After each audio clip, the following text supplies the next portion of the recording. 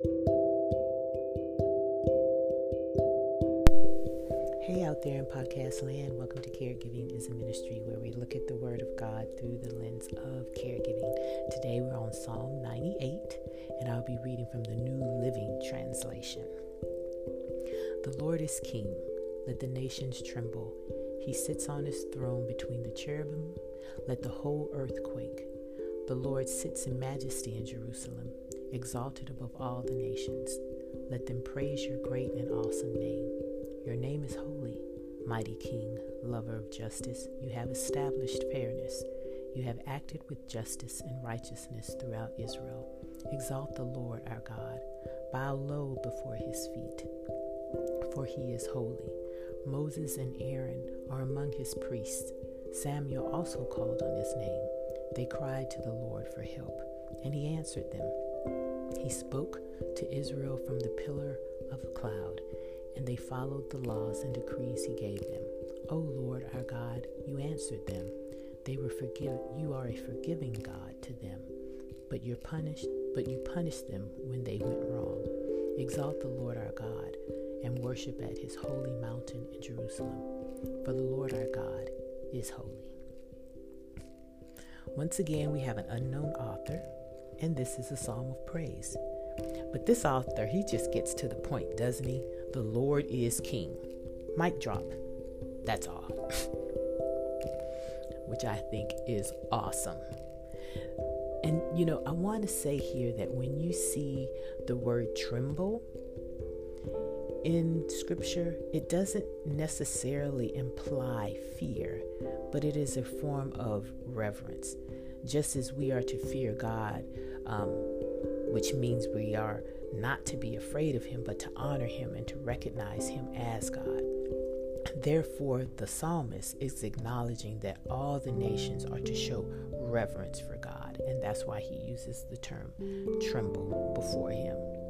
Then he paints a beautiful picture, and I want to see if you get it. What do you think he is referring to in verses 1b through 2 when it says that he sits, meaning God, on the throne between the cherubim?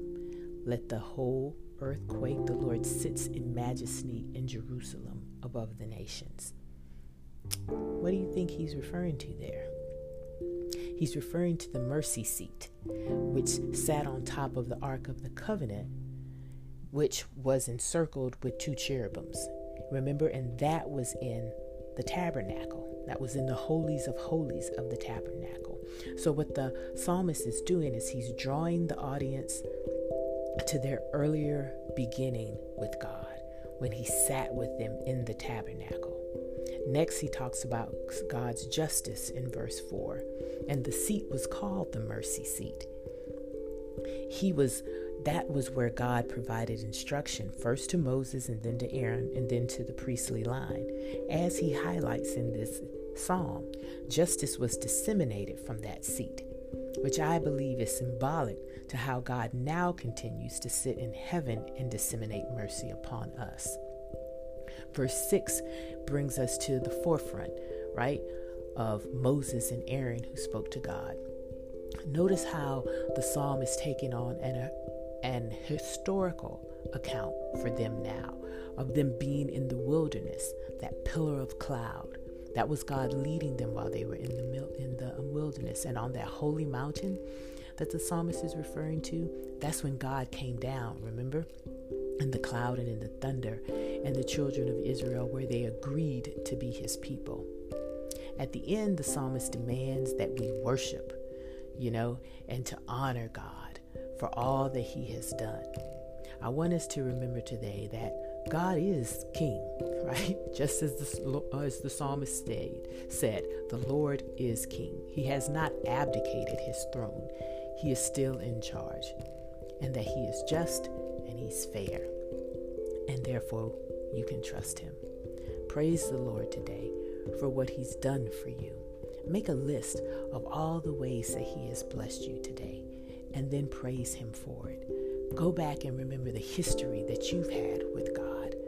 When he was on that holy mountain and you pledged your allegiance to him, and how he's brought you thus far. And even though you're in a season of caregiving, understand that He's with you now, and He will bring you out of this as well. Let's pray.